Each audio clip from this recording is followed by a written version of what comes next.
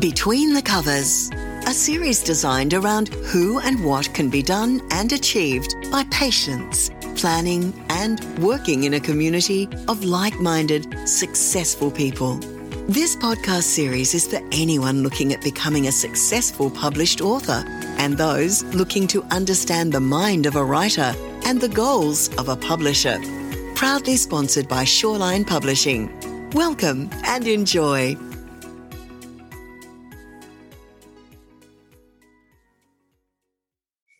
Hello, everyone, and thanks for tuning in to Between the Covers.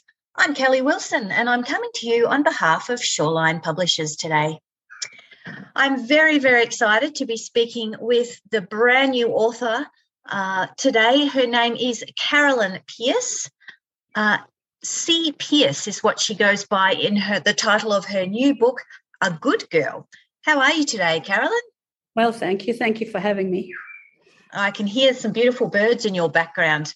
Yes, I'm at school and there's some magpies and currawongs just beyond the window. They've joined us for our podcast today. Yeah. Well, that's lovely. Now, A Good Girl is your brand new book, and congratulations on its publication. Would you be able to tell us a little bit about it today? Yeah. Well, it covers events that happened when I was a very little girl, so really from about the age of 3 to 7. And for years and years, I couldn't talk about any of this. And then when I turned 61, which was the age at which my sister and mother both died, I thought, if I'm going to die, I need to get some things off my chest before I could do. Wow. So I had found a wonderful GP who I could trust, and I thought I could maybe start to tell him about what happened to me as a child. And when I found it difficult, he said, "Do you like writing?" And I said, yes. He said, "Why don't you write a journal of now, what we're going through now, and then also bring in some of your memories of when you were a little girl?" And so that's what I did. And I sent the memories to a friend of mine, Sandy, who's very close to me. And he said, "I just really wanted to hear an adult voice, not just the child's voice." And so that's why the book has developed into 2 voices, me as the narrator in the present day, and then the child's voice from long ago. So I'm Joanna as the grown-up and Joey as the little girl.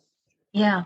Well, congratulations, and that's incredibly brave that you have popped this down in paper, and I have no doubt that you're going to help and inspire many, many people to be as creative as you in their healing, because it's incredible when we bring something creative to the forefront, just how healing it actually is, isn't it? Yes, it was really a healing process for me to be able to write about those things. I think in the book I write that really painful things that I wanted my doctor to know, my GP to know. I used to write backwards.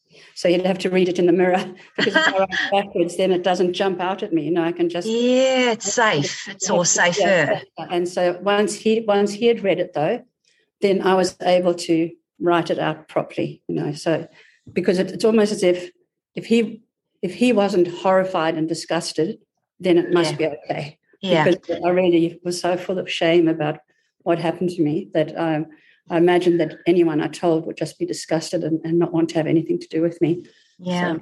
And I've read that numerous times about victims such as yourself that feel like that, which is a totally wrong emotion, but it's something that's ingrained, I think, from a very early age. Are you able to tell readers today, about exactly what the topic is about? You've said it's about a trauma that's happened to you. Are you able to elaborate on that? Yes, it's really about when I was a little girl, my grandfather came to live with us. And I'm sorry, that's a basketball being bounced outside. It's fine. My grandfather came to live with us, and he ended up sexually abusing me for a period of about a month or 2. And I couldn't tell anyone until I used to go and sleep in my brother's room on his bunk bed, and he'd say, "I'm sick of you sleeping in my room. I want my own space." And so I had to finally tell him. I just said, "I'm so scared of Grandpa." And so he said, "Why?" And I couldn't really explain. I didn't have the words, but he's 3 years older than I am. So he immediately went and told my parents. And my dad just put my grandfather in the car and I never saw him again. My dad took him somewhere else. And but my parents never were able to speak to me about it at all. So, which is what you needed as a child, I can imagine, to try and understand and process what had happened. Yeah, my mum just said, "Oh, he was senile. He didn't know what he was doing." That's all she said, and I didn't even know what the word senile meant. No. My GP said, no, he didn't think he was senile at all. He knew exactly what he was doing. Yeah. And I also write about some other incidents of abuse. I said to my psychologist once, what is it with me? Do I have the word victim written across my forehead or something? The first instance of sexual abuse was about an older girl at school when I was in grade 1. And then during my adolescence and, early adulthood, things happened again. So it was good to be able to talk about all those things at last instead of having them swirling inside me like this. Yes, absolutely. Did you find, obviously it's taken you, as you said, a lot of years to be able to face the trauma and write about your journey. Did you find that your mind repressed it for a while, that you were able to forget? Or was it always something within you? Yeah, it was always there. I used to experience it as a sort of black, viscous, disgusting substance that I had to consciously work hard at pushing down. Wow. But, things like smells or noises would bring things rushing back, or being held down, or something like that would bring things back. I would sort of relive events. And I had used to have nightmares, recurring nightmares. And through my treatment with my GP and my clinical psychologist, we got rid of 2 of the nightmares, but the third one is still here. And I still have it probably every second night or every night. It's still the same. So I wish I could get rid of that one. Yeah, and that's incredibly tough. Do you think that's surfaced or become so prevalent because it's so raw at the moment, because it's out in the world now? It could be, but I mean, these nightmares have been with me all my life, so it was such a relief to get rid of the 2 of them. And the third one now, I know what to expect, but always wake up feeling sick when I've had it. So. No, I bet you do. And what an incredible woman you are then. I mean, you've had a really interesting career and you're still in education even today. Is that correct? Yeah, I love teaching. I love young people. I love English. So I'm an English teacher, and I love French. I don't teach French at the moment, so I love languages, and I love students. So it's the best possible job for me. I love young people and love my subject. So. No, absolutely. And I can only imagine how proud those young people are going to be when you've got your book in your hand and can say, I'm actually also a published author. Yeah. I think it might be interesting to see just how many young people have the courage in the future to come and talk to you about their stories even. Yeah. No, that's amazing. And I noticed in your book that your characters you named differently. Even though it was a non-fiction. Why did you do that? I really want to protect extended family who live around absolutely. the world. Yeah, fair enough. Because, if I'm C. Pearce, they might not associate it with me.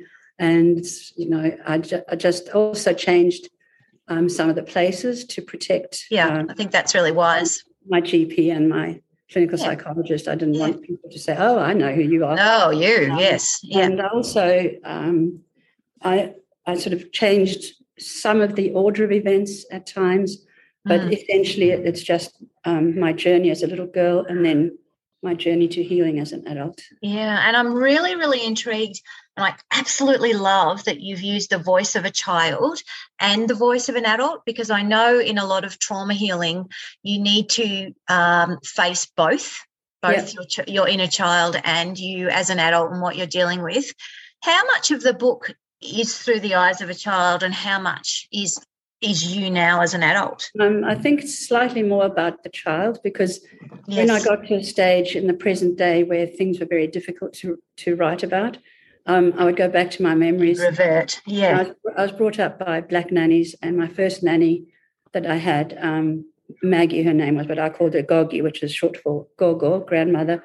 And I loved her more than anything, and so my memories of her are always good memories. I love to go back there. And they're very vivid memories. Even though I was a very small child, I can still remember her smell and being on her back, But that's your safe space. They're your safe memories. And for listeners out there who may not know, Carolyn was actually born in South Africa and lived in Zimbabwe. To what age were you there, Carolyn? We moved up to Zimbabwe. It was Rhodesia then when I was about 7 or 8. And then I lived there until I went to school in Switzerland when I was 17. And then straight from Switzerland down to university in South Africa and then to Australia in 1986. Wow, you're well-travelled. Wow, and I believe even though this is your first nonfiction and I would say your most important book that you'll ever write, Carolyn, I believe you have written another book in the past? Yeah, I wrote a book in South Africa in about 1985 or something called Witch Woman on the Hog's Back. It's a children's book, and it's about how in Europe people have stopped believing in witches. So this witch decides to come south to Africa where people do still believe in witches. Wow. He lands up in this mountainous area in the Cape called Hogsback, where Tolkien actually based quite a few of his settings in Hogsback because he used to live near there. And I sort of had this little girl in the story become friends with a little Xhosa boy, and together they have to fight the witch and free the one of the ancestors in the river. So it's a mixture of Xhosa mythology, a white child's encounter with Xhosa mythology, which I knew from my reading, but also from my third nanny, who was Xhosa, and she used to tell me all these stories. So, wow, I used to believe all of the stories, about the people in the river and the lightning bird and all of those things, and the tokolosh, which is this little creature who likes children but hates adults, and it's real for children there. They say, the teacher doesn't want us to come to school today, so the school closes for the day, and they have to get Divine to come and clean the place and get rid of the tokolosh so the children go back to school. Well, I think, backing onto the success of your new book, A Good Girl, perhaps you should look into getting that republished because that's quite fascinating and in a certain way would gel in with your story in A Good Girl because you talked about a little person who didn't like adults. Yeah. Surely that was part of your journey as well, yes, really. True. Yeah. And I've noticed in the title of your book, A Good Girl, you've got a question mark on the end there. Yes, it's to indicate that I still am not quite sure that I'm a good girl. So I just felt so bad. I felt so bad all my life. And so that's why it's a question mark. Yeah. My nanny said to me before we went to Zimbabwe, I remember, my darling, you're a good girl. And I just, that phrase resonated with me and I kept wanting to be a good girl, but I knew that I wasn't because you of all didn't feel that. Well, that's so sad. And because my grandfather blamed me, he sort of made me feel complicit, as my GP said, he made you feel complicit so that you couldn't tell anybody. Yeah, that's what they're good at. Yeah. Oh, wow, that's incredible. And, you've written this book now. So how are you feeling on the other side of having written something so profound? Well, I actually became a bit frightened and thought, what have I done? Because I'd be very upset if, for example, a pedophile or something were to read it and then hurl abuse at me or I understand that, yeah. Praying that won't happen. So I'm not going to be responding to anything on Facebook or anything. No, I think you'll find the opposite to that you perhaps are the voice of change in a really positive way. Our fears always speak louder than our truths. So, you hang in there with that. Yeah. And so your biggest challenge, were there parts of A Good Girl that you simply could not write or did you just go for it? And it took ages. I had to build up to the actual abuse. So I went back to when I was a little girl and then I'd go back to another memory of like holidays in, near the sea, or I'd go back to easy memories to try and ease back and, to try and work towards the actual horror. And it was, I had to write about it first as a child, in the child's voice, before I could tell my GP, clinical psychologist. So it's amazing. It was very difficult, especially to talk about. I found it, as I said to you before, and I used to write about the worst things, like the nightmares, I'd write them in backwards handwriting so that I could. It's incredible. When I was at school, I used to write everything backwards. So I can write as fast backwards as I can forwards, but I can't read it as well. It takes longer to decipher. So if I write something backwards, it doesn't jump out of the page at me. So I used to give that piece of paper to my GP, and he'd stand behind his door and read it.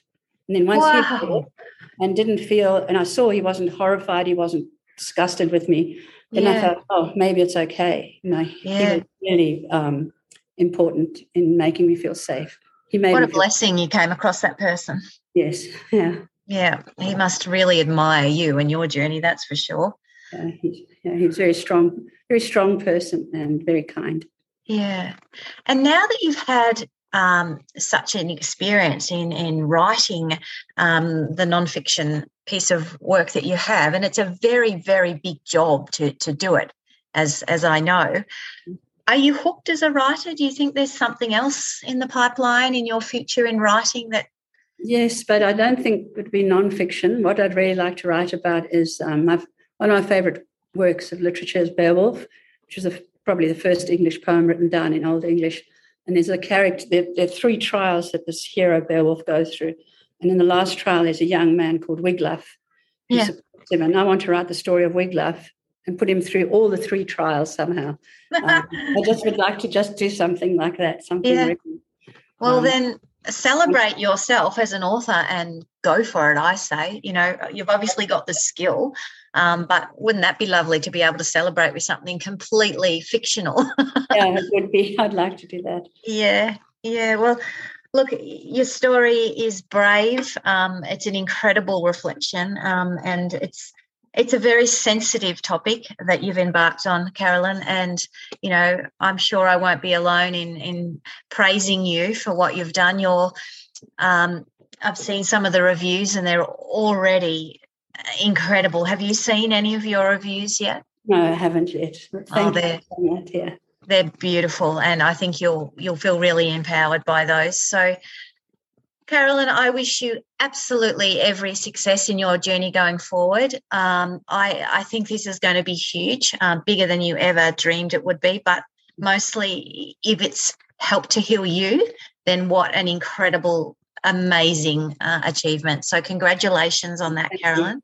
Thanks. It was 54 years in happening. It was worth it in the end, I think. Yes, absolutely. It should never have happened to you, but the impact you can have now will be huge, I am absolutely sure. And listeners out there, I really encourage you to go and order yourself a copy of A Good Girl.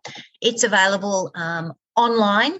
It will be coming to bookstores and all good libraries around the world, I hope, Caroline. So I wish you every happiness in your future, and I hope that we're talking again soon. Thank you so much, Kelly. Thank you. Thank you. We hope you enjoyed this episode of Between the Covers, produced by Shoreline Publishing.